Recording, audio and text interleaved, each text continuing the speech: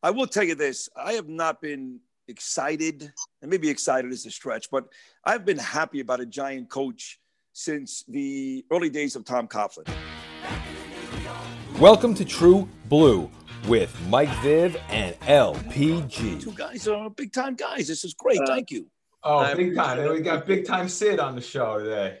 Hey, well, let's do it. Anytime that we could get Sid Arthur Rosenberg, thank you, in the house, it's a big deal. It's an honor.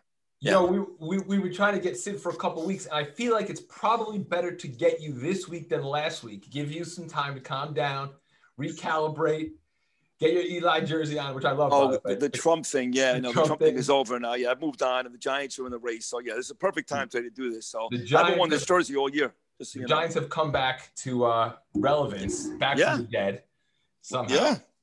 Actually, let's do it, boys. I'm not so sure that's an Eli. I think it's a Brad Van Pelt knowing Sid.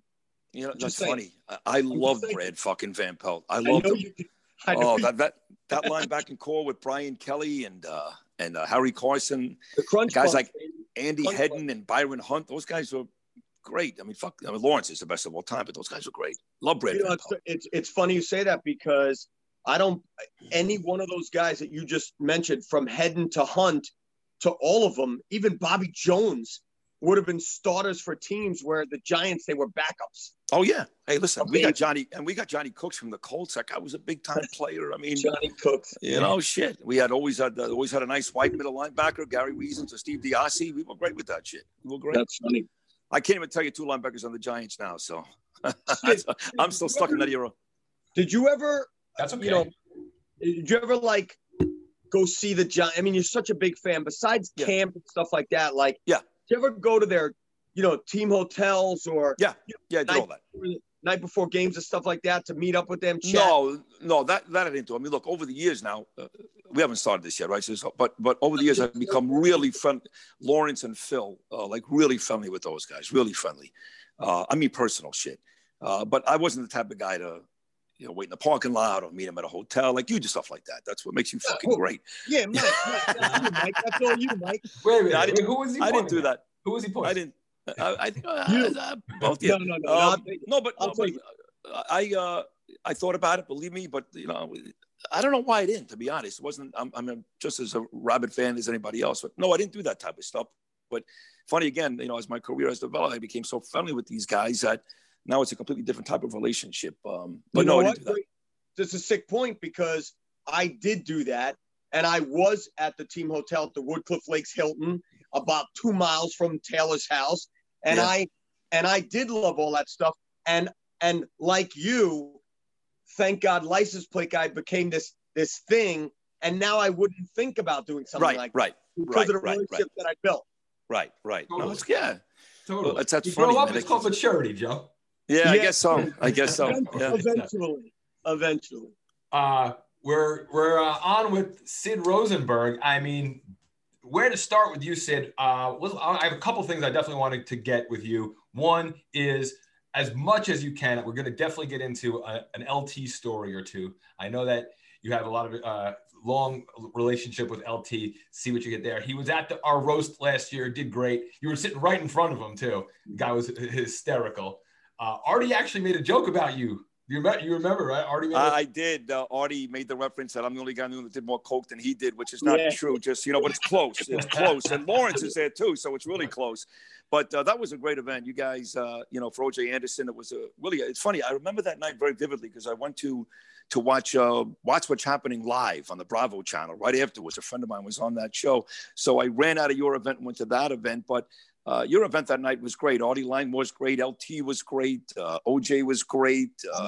Even Larry Holmes was good. And you two guys specifically were great. You were great. Appreciate it. There you go. That and definitely Samir, I want to actually touch on, let's start with Craig Carton. So you have a history of Craig. He's back. When you first started with him, what was kind of the vibe? Because I didn't listen then, but you guys were kind of the first, Craig Carton's experience on radio up here. So what's your relationship with Craig, and what was your impression of him and then? Well, we actually worked together for the first time, guys, back in 1998. I was at an internet startup company down in Florida called Sportsline USA, which, by the way, is now CBSSports.com. And my partner's name was a kid by the name of Scott Kaplan, who now works out in San Diego.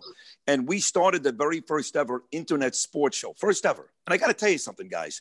We made deals, Sportsline USA, big cash stock deals with everybody from Michael Jordan to Tiger Woods to Shaquille O'Neal to Pete Sampras. And part of their obligation was to go on the internet radio show with me and Scott once a week. We had 7 listeners, 2 servicemen in Japan, and 1 guy. It was amazing. And make a long story short, we started to build this internet radio division as it became more popular and people knew about it. And there was a guy in Philadelphia who got fired from his job. And he got fired from his job because he said that Eric Lindros was not injured, but rather drinking shots at a bar, which he saw the night before a playoff game or something like that. That guy turned out to be Craig Carton. So Craig came down to Florida, and he worked on the same internet radio station as Scott and I, and Craig and I became friendly, very friendly. Let me fast forward 2 years later. Scott and I get the job at 102.7 W1EW FM in New York doing the Sports Guys show. Only morning sports because FAN had Imus. Okay. Yeah. And Scott and I, we had success in Florida and in Kansas City and in Vegas. It didn't happen in New York.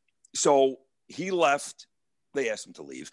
And they put on a bunch of people with me to try out to replace Scott. We had John Riggins one week. We had Jay Glazer one week. And one morning I walked by my boss's office and I saw a resume on his desk and it said Craig Carton. And I said, I know that guy. I worked with that guy 2 years ago down in Florida. He's actually pretty good. Let's give him a shot. Now, Craig hasn't really said this, but I got him hired in New York. His first radio job. Yeah. I knew something like that. Yeah. Yeah. And sure enough, Craig Carton came in and we worked together. They added a third guy, a comedian by the name of Eddie Ift, who was a nice enough guy, but that didn't work. Then they added another guy from the Rocky show on WPLJ, Blaine Ensley. So it was 3 of us. Long story short, Craig and I worked together for about 6 months. The year was 2000, W1EW. We were great friends early on. It was a disaster by the end. I hated his fucking guts. He hated my guts. And he told me one day in a meeting right before the end of my contract, why don't you just go to WFAN? That's all you want to do anyway. And I said, you know what? If Toronto's going to hire me, I'm going to fucking do that. And I left that day. And sure enough, W1EW did not renew my contract. I was heading back to Florida. I thought my New York career was over when, in fact, FAN contacted me and said, hey, I like what you did in the mornings over at W1EW. We're going to give you a shot. So I went to FAN, and Craig Carton went to NJ 101.5 or something in New Jersey. Right. And we fought with each other over the years. He would badmouth me. I'd badmouth him. And then we started to patch things up when he got the job at WFAN, probably closer to 2015. That's crazy. Yeah. Do you think would he have gotten that job if you didn't point to the resume and talk about it? I don't know. It's a great question. Look, Jeremy Coleman was the program director. He didn't know dick about sports. So he wasn't familiar with Craig. I think when he combined the fact that Craig had some real experience in Philadelphia and New York and the fact that I knew the guy, I think that really helped. So my answer is probably no. Maybe he may not have gotten that job. But look, to his credit, he turned everything around. He got to New York. He was a huge success. I will tell you guys, right about the time he got arrested, he and I became very close again. We've had some similar problems, obviously, that have both been well documented, very publicized. And we kind of leaned on each other and we got real close, closer than people would even know. We did contact each other a little bit through email when he was in prison. And I was one of the first people I think he called after Boomer Esiason when he got out of prison. And we still talk now quite a bit. I've always congratulated him when he started last week with Evan and when he first got the job.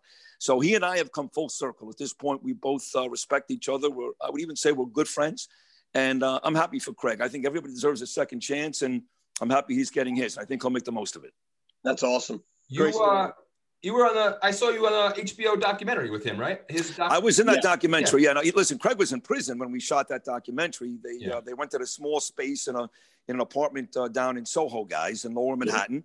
And I remember doing my radio show at WABC and heading down there after my radio show. And as I was coming in, Jerry Recco was actually leaving. He filmed before me that day. And they were there for a couple of weeks and spoke to everybody there, Boomer Esiason and Mark Chernoff. Craig was in prison during that whole filming. And when Craig got out of jail, they filmed with Craig. That's why it took a couple of weeks when he left prison to get it on HBO.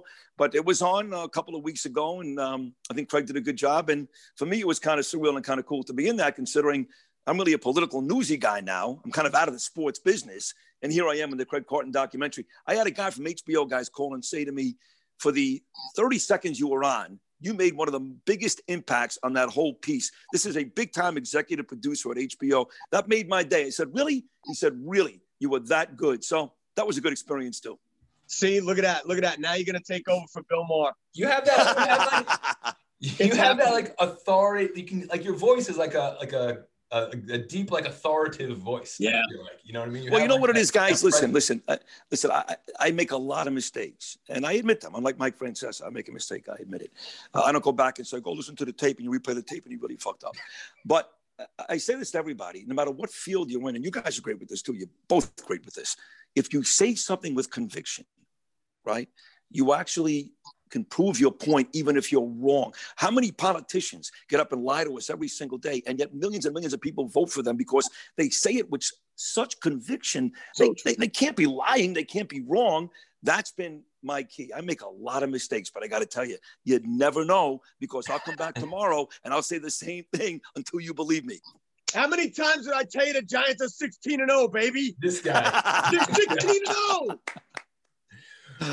Dude, was it on the HBO special that Carton was like, yeah, they reached out to Francesa for this special? The same one, Mike. Same one. And Francesa wrote back 2 words: no chance. No chance. You know, guys, I didn't even know that. Look, I've had my own issues with Mike Francesa, and the New York Post documented it about 3 years ago. When Dog first left WFAN, Mike Francesa was scared to death. Guys, he wasn't nervous. He was scared to death.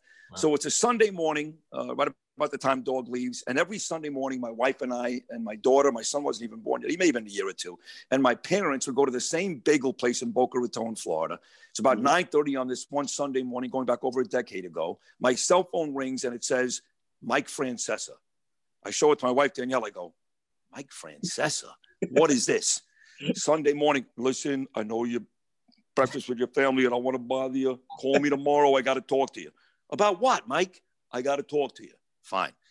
Talk to Mike the next day. He says, here's my plan. I want to hire you and Max Kellerman. You're the emotional New York guy. Met fans love you, Giant. And Max is the analytical numbers guy, okay? Yep. He's the ESPN guy. You're the FAN guy. He goes, and this way, when I go on vacation, you two guys can fill in for me. And while I'm on the air, that is my threesome. Now, by the way, when he called me, that's when the New York Post and Daily News was talking about Ian Eagle and Bill Simmons and all these fucking names. In the meantime, he called me 30 times, guys. He spoke to my wife. I spoke to Mark Chernoff. I lost my house in Tenafly, New Jersey when I left WFAN in 2005.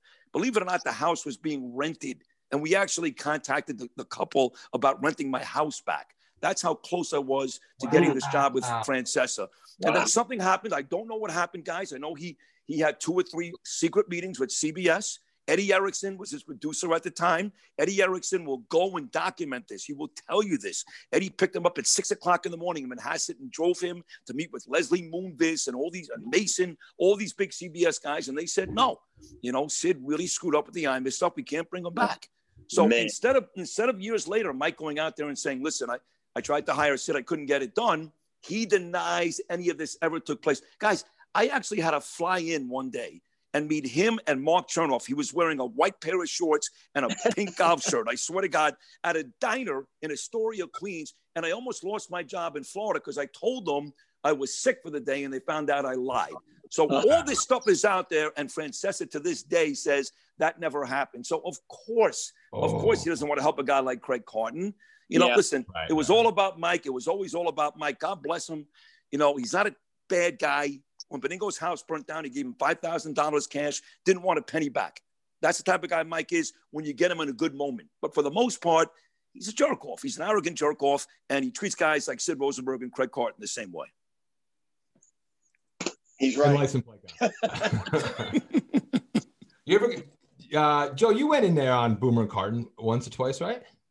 3 times. Yeah, I couldn't get I speak like Sid does. I could speak for an hour straight. I could do this. I could do that. I couldn't get a freaking word in with Carton. Not a freaking word. No, listen, Joe, it's funny you say that because I'm also very, very close with Evan Roberts, and he's a wonderful kid and a great talent. I was honored that Joe Beningo had me on his last show on WFAN last Friday. Yep. And it was I know great. where you're going, and he's going to get tired, but keep going.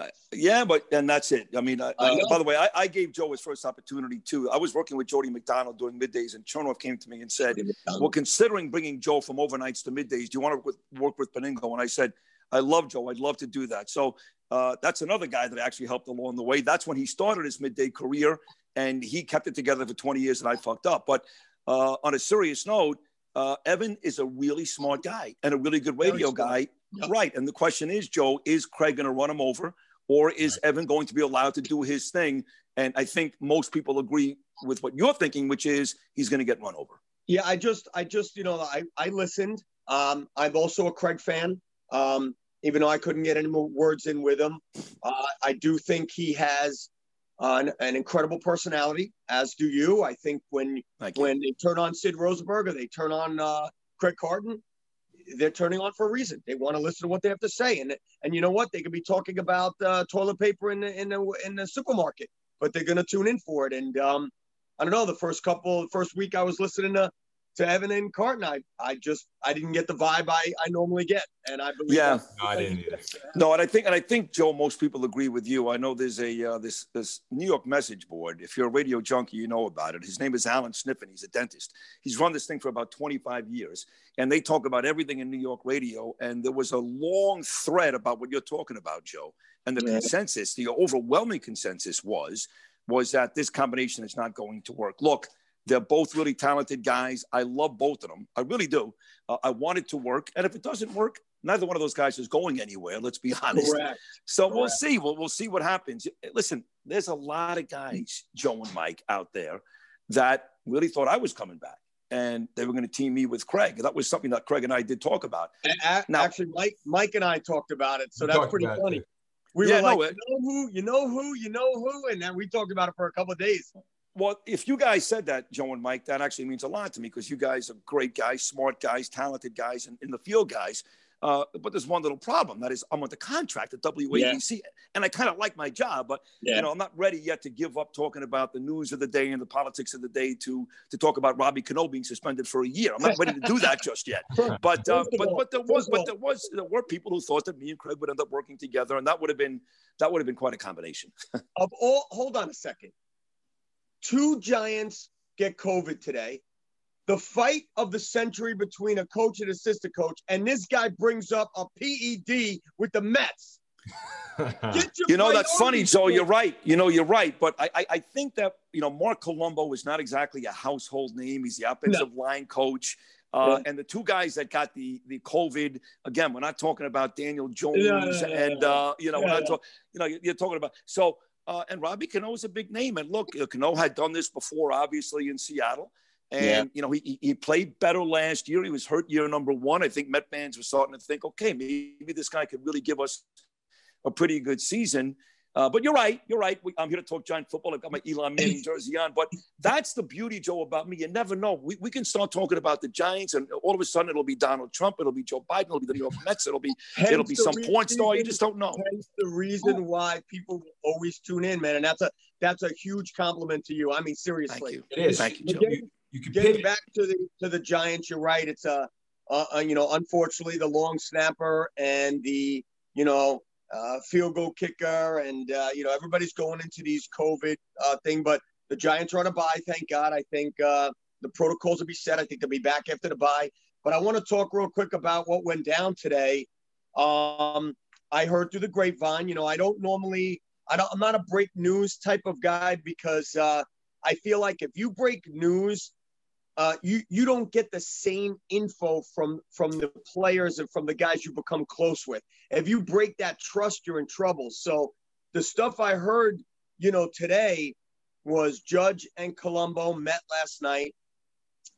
There's no secret that Judge was working with the O-line and taking away from his other responsibilities. He wanted his guy coming in, so he went and hired him as a consultant, which had to rub Colombo the wrong way. They met last night. Colombo was like, fuck you, basically. And Judge is like, I'm the head coach, fuck you. One F you to another. And today it finally coming to blows, completely false report. I don't even know why someone would put it out there like that. They had some words, and truth be told, when it finally comes out, it wasn't even Judge who told him that he was fired. So I'm dying to see who breaks that news, but it wasn't him. Well, I'm glad you actually broke it down, and I know that you know this stuff, Joe and Mike. You guys actually know a lot more about the Giants than I do. I will tell you this. I have not been excited, and maybe excited is a stretch, but I've been happy about a Giant coach since the early days of time. I never liked McAdoo. I didn't like the last guy from Minnesota, Pat Shurmur. Nice guy, don't get me wrong. In fact, I'll tell you something, guys. I'm very close with Pat Halen to this day, and my little boy Gabe, who you may have seen moments ago, he's going to be 12 on Tuesday. And the Giants allowed me to take him to training camp last year before the COVID. And I saw the pics. You saw the pictures, right, Joe? So he was on the field with Eli Manning. And Shurmur was a sweetheart. He was a sweetheart. But I have not been excited about a Giant coach since Coughlin. I love this guy. I think this guy, look, there is something to the Bill Belichick pedigree. There just is. Look at the job that Brian Flores is doing down in Miami. That's not an accident. That team is 6-3. That team is going to vie for a playoff spot. Tua started 3 games his whole career. He's built a nice team down there, and they think they can win. And I think guys who work for Belichick are good at doing that. I think the Giants are starting to believe in this guy. 3-7 doesn't sound good, but we're better than that. Look, the Giants could easily be 7-3. 8-2. I got news for you. This is the right guy for the job. He's not going to take any bullshit from anybody. Daniel Jones, stop turning the football over, or there'll be a new quarterback here in 2 years. I like this coach. This is the first time I'm excited about a Giant coach in probably 7 or 8 years. So I was just talking to Joe before we got on about how everyone's buying into Judge. Different guys are, fingers are being pointed at different parts of the team, different players, but no one's really pointing at Judge because we're buying into the culture, just like you're saying. It's great. And we are, and we all are, and we get that 99% of the fan base is. But now with this new move, this Colombo move, and Joe, what are we calling the new Digo? What do we call him? Diju? Wait, what's his name? Oh, just call him Gooch. Gooch. Okay, I forgot what it was. Gooch coming in. This is like the first time that Judge is sticking out his neck, like making a really kind of big move. Yeah, out his neck. To be honest with you, Mike, I mean, I look at it a couple ways. Going back to what you said, Sid, McAdoo, good football mind. Shurmur, good football mind. Judge, good football coach. Bang. You just nailed it. Those guys both had great offensive minds, but they weren't leaders of men. When I sat with Pat Shurmur, Joe, I didn't feel like this is a leader of men. This guy, Judge, he's a leader of men. And look, no one's going to know. Daniel Jones gets sacked every play anyway. So it's not like you're going to be sitting at home going, oh, my God, what happened to the offensive line? They are going to do that. They are going to do that. They come out everywhere. It's true. Listen, it's not like, when Jim Boswell decided years ago, I'm taking the play calling. You guys may remember that. Sean Payton was there. I mean, Sean fucking Payton. I'm taking over the play calling. And what do? We beat the Vikings 41-0. I had the over 41.5, by the way. And then we lost the Super Bowl to Baltimore.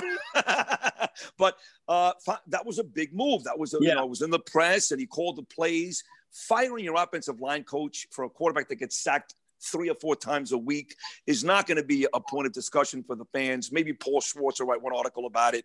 So this is not, to me at least, Mike and Joe, it is a big football move, there's no doubt, but it's a little more minutia than the average fan really cares about. This is not him doing something huge in the media. No, Mike, getting back to what you said, I think that Gooch, since he already spent 2 years with Judge, I think that Judge wanted him anyway. But what happened was bringing over Garrett made things a little more simple for Garrett hiring Colombo. Garrett's team, Garrett's guy. Just works along his way, right? And if things were running smooth, I mean, we could say that for anything. If things are running smooth, no one loses their jobs, everything is perfect. But I believe that this whole time, you're looking at it as, one mess up, I'm getting my guy, and Judge, you don't mess with Judge. Judge will pull the trigger no matter what. He's not the normal, suit and tie. Let's wait to the end of the year for someone to lose their job. You're not doing your job. You're being replaced. That's it. Listen, and again, I find it refreshing. Haven't been excited for a Giant coach, like I said, guys, in 7 or 8 years. I think he's the right guy for the job. Time will tell. He's got 10 games in. That's it. And again, they're a 300 football team, 300 guys. How many times have you heard a guy in the media go, I love this guy when a team is 3-7, but I see things every week. I really do. True.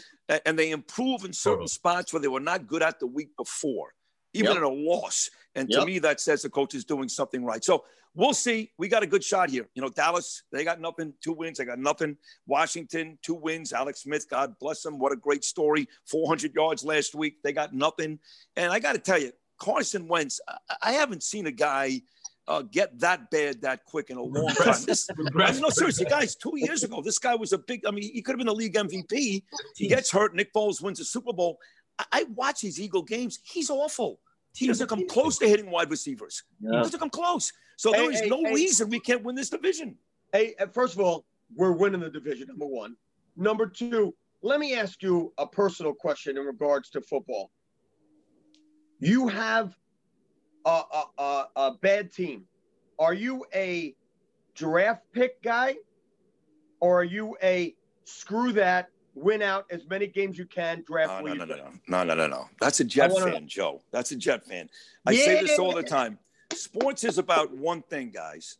And I used to get killed for this in Miami because I love Dan Marino. I think Dan Marino is one of the 5 greatest quarterbacks of all time, but he never won anything. So to me, argument. It's a failure. You never won anything. You could have 95,000-yard passing seasons, and you could throw 18,000 touchdowns and be on Monday Night Football with Don Shula every week. If you don't win championships, you've done nothing. So I don't want to hear 8-8. I don't want to hear 7-9. I would much rather go 0-16, 2 consecutive years, and get the 2 best players in college football year number 3. When I see a team that's 1-7, and I have fans calling up going, "We got to win this game." Why? Okay. I mean, like the Knicks. The Knicks won a game last year. I'm like, why? Instead of number 8, we could be number 2. Mediocrity sucks. Mediocrity. It sucks. I am wholeheartedly disagreeing with you. I'm gonna tell you why.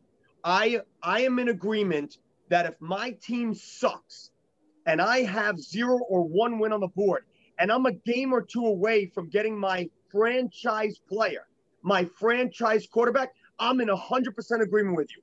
There is no way you could give up on getting that Eli Manning if you're a game out. I could not care less, though, Sid, about the Chase Young Bowl. I did want to win that game. I was happy to win the game. So what? They got Chase Young. We got Thomas to stop him for the next 10 years. And that's that. And then now a new year comes, and maybe the Giants do get that pass rusher. There's so many different ways to look at that. So, listen, you made a great point, Joe. And you're right. There are years, not every year is a Trevor Lawrence available, okay? So there are those years where, yes, you're right. Maybe you're better off winning that football game because you're not thrilled with Chase Young. But as an overall question to your answer, sports is about winning championships. It's not about 8-8 seasons. And if it means you got to go 1-15, like if I'm the Jets right now and Adam Gase is saying we're not tanking it, first of all, they're not tanking it. They're just awful. They can't win. They're not trying to lose. They can't win. They don't know how to win. They don't. And they're a bad team. There's not a lot of talent there, and he's going to lose his job anyway.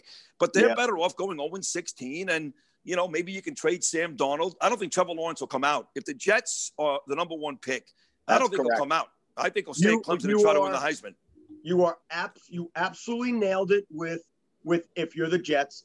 If I'm a Jet fan, please, I'm already making my Trevor Lawrence jersey.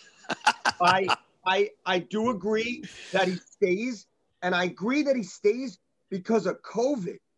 He missed his chance. They're not undefeated. He wants to prove it again. I'm in so much agreement with you, and God, I'm so happy that my father did not make me a Jets fan. Well, guys, I got a good story for you. By the way, if they get Justin Fields the Jets, that's not bad either. That's not bad. That's not bad. But if you don't know my history, guys, I was a Jet fan. My dad and I would go to Shea Stadium as a little boy, and I loved Joe Namath. I'll make it a very quick story. I was about 7 or 8 years old. It's in my book. You can still buy it. You're Wrong and You're Ugly on Amazon.com. It's cheaper than a slice of pizza. So we go to A&S department store in New York City. Again, I'm 7 or 8 years old. And they have this little bowl on one of the cologne desks. And you drop your name in, and you have a chance to be the mascot of the week for the New York Jets, Joe and Mike. Now, at the time, they've got Emerson Boozer and Don Maynard and Joe Namath. They were a bad team.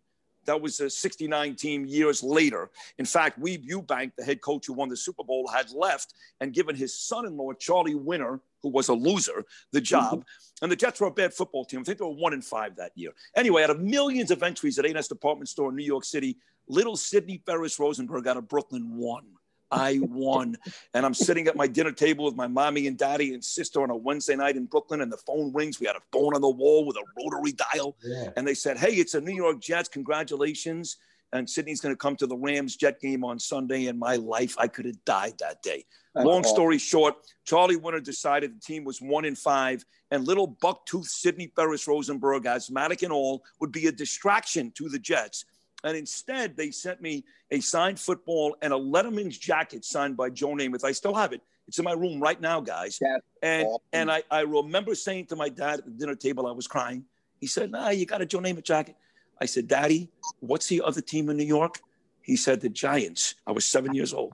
I said, from this moment on, I'm a Giant fan. Wow. And I changed my allegiance. And I have been as big a Giant fan the last 47 years as anybody you know. Wow. That is an awesome story. By the way, and Joe and Mike, I got to tell you something. I became very close with Joe Namath because the company I talked to you about, Sportsline USA, where I started my career with Craig Carton, Joe Namath was one of the original starters of that company. Him and Mike Schmidt. So Namath and I became very close. He loves that story. He apologizes every time I see him for Charlie Winter, but I was a Jet fan, and then I changed it. Dude, that's an awesome story. That is an amazing story. Joe Namath is on our short list for one of the next roasts as the man of the roast. That would be great. We will be in touch with you about that. All right. Quick trivia question before we let Sid Rosenberg go. LT. I don't want to go. I like hanging out with you guys. Speaking of drafts, 81 NFL draft. Okay. Giants pick number 2. The Jets pick number 3, by the way. I didn't even realize that. Right. Who went first? Who went instead of the great Lawrence Taylor? Well, listen, I don't claim, don't give me any hints. I don't claim to be, Bill Mazer or Mike Francesa. Bill Mazer, I love Bill Mazer. But if I remember correctly, I think it was a Heisman Trophy Award winner out of South Carolina, a running back named George Rogers. Very correct. Very good. That's correct. And he was starred right there. I can see him now on the George Michael Sports Machine. Here he goes. I used to love that show, Joe. Let me tell you something. Before they got LT, I remember, look, I tell you, I'm embarrassed to say this, guys, because Phil Simms is a dear friend. And I know guys exaggerate in this business. He really is a dear friend. But I was a Scott Bruner guy. And so was I loved him. So was I. Number 12, baby. Loved him. And when the Giants, Joe, played that playoff game against the Philadelphia Eagles, the game where Beasley Reese was on crutches in the back of the end zone. Yeah. And forget about George Rogers. And before we had Joe Morris running for 1 billion yards and O.J. Anderson and Rodney Hampton, one of my favorite Giant acquisitions ever in those early days was number 26. We got him from the Houston Oilers. His name was Rob Carpenter. And I loved him.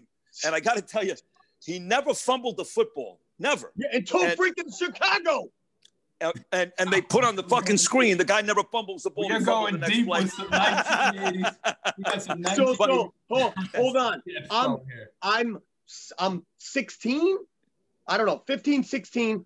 My dad lets me go with my next door neighbor who's 18 to Chicago in 85 to go to the game. The Giants are driving and Carpenter puts the ball on the carpet. Yeah. And they never look back. They lost. Well, Sean Landetta didn't help us that day either. Sean turned out to be a great punter. But But listen, those were exciting days. Because I remember when they first got Simms and guys were throwing the football to guys like Johnny Missler and Mike Freedy and Tom Mulledy and Gary Shirk. 88. I love it. And then all of a sudden, Tom Mulledy and Gary Shirk. But then all of a sudden, those names changed, right? To Mark Bavaro and Lionel Manuel and Phil Simms and Joe Morris. And it was really an unbelievable evolution from the Ray Perkins team to the Bill Parcells teams, which to me, and I love Coughlin. I talked about it. Eli Manning, I'll always love him. I thought he was overrated. If you could be overrated and win 2 Super Bowls and throw for 50,000 yards, I thought Eli was overrated. No problem. But those Giant teams of the 80s, those are my favorite teams. I love those guys. I love them. And to this day, I'm still friends with LT, though. I want to hear about LT. We have a couple. 86 Giants after that debacle in 85. That was probably the last time, and think about it. That was probably the last time the Giants were favored in our whole lives other than 2008. Yeah, well, do you remember how they started that season, though, Joe? What, the 31-28 Dallas? Yeah, they lost to Dallas. Very good. And they won 14 out of 15 games. Only Seattle beat them after that. They went bananas. And the Bobby Johnson, 4th to 17. And 19. all that whole year, That's not too much, man. as a Giants fan. Yeah. Look, I can't. Whatever. That Bobby Johnson play, Joe, against Minnesota, maybe the greatest Giant play of all time. That was just a huge play. But I'll tell you a quick LT story, and then I'll let you guys go. So I had an agent by the name of Mark Lepselter. You guys know Leps. He still represents Joe Beningo, Tiki Barber, Brandon Tierney, all these guys. Yep. Yeah, he's a good guy. So he's a great guy. Great guy. So he had Lawrence. So Lawrence and I got to know each other through Leps. We would hang out, Super Bowls and parties, and LT and I had a lot in common, obviously. A lot, maybe more than I wanted to, but we did. I saw you at LT's a couple of times at the restaurant. Yeah. Oh, I was there a couple of times. So now it's the year is 2005. Okay. And I go to some party somewhere. I went to Cleveland, and I was doing a steel cage match. I was doing the announcing in between fights. In fact, Jared Bunch, the former Giant running back, fought Michael Westbrook, the former Redskin wide receiver. And it was at Cleveland State University. I'll never forget this. Oh, my God. And the night was over. It was a Friday night, and I spent the next 2 days getting high. I was supposed to come home Saturday, and I never got home till Sunday night. And I called Mark Chernoff that Sunday night, and I said, listen, I don't know how to say this to you, but my drug problem has come back. It's bad. I attempted suicide this weekend. That's a true story. My daughter saved my life. And I have to go to rehab. So I don't know what you want to do with me. Chernoff and Lee Davis said, we love you. You're our guy. You go away for 30 days. You come back in 30 days. Your job will be here with Imus and with Joe Beningo. That's how great that was. So I get home that Sunday night, and I can't find a rehab. So Monday morning, I found this place in New Jersey. It was called Sunrise House. I called them. 3-hour drive. I lived in Tenafly, New Jersey. Perfect. Out of bed. Sid, we know who you are. We love you. We're big fans. No beds. Can't get you in. I call Lepselter. I say, Mark, if I don't get to rehab today, I may die. It was that bad, guys. I'm not being overdramatic. He said, call Lawrence. I said, I kind of know LT a little bit, but not that well. I'm going to give him a call. And so I called Lawrence Taylor. And I said, Lawrence, I know you've been here before. I got a 18-month-old baby upstairs and a wife who I love dearly. And I tried to kill myself on Saturday. And I'm really in a bad place. And if I don't get into a rehab today, I can't promise tomorrow. And I said, I called Sunrise House because I know you went there, because Lawrence went there. And they said there were no beds. And he said, I swear to God, he said, Sid, give me 5 minutes. Sid, give me 5 minutes. 5 minutes later, guys, you could have timed it. I got a call from the head of that place. And they said, and I quote, get in your car now. We got you a bed. And I called Bob Raceman, the New York Daily News, and I said, look, I'm on the way to rehab. You're not going to hear me for the next 30 days. You're going to hear Beningo talk about me, Imus. You're not going to hear me. But I want you to know, for all you guys that motherfuck Lawrence Taylor all the time about his drugs and his women, he just saved my life. And Raceman put that in the New York Daily News when I went to rehab. That's a true story. He actually saved my life back in 2005. Amazing. Welcome to True Blue with Mike Viv and LPG.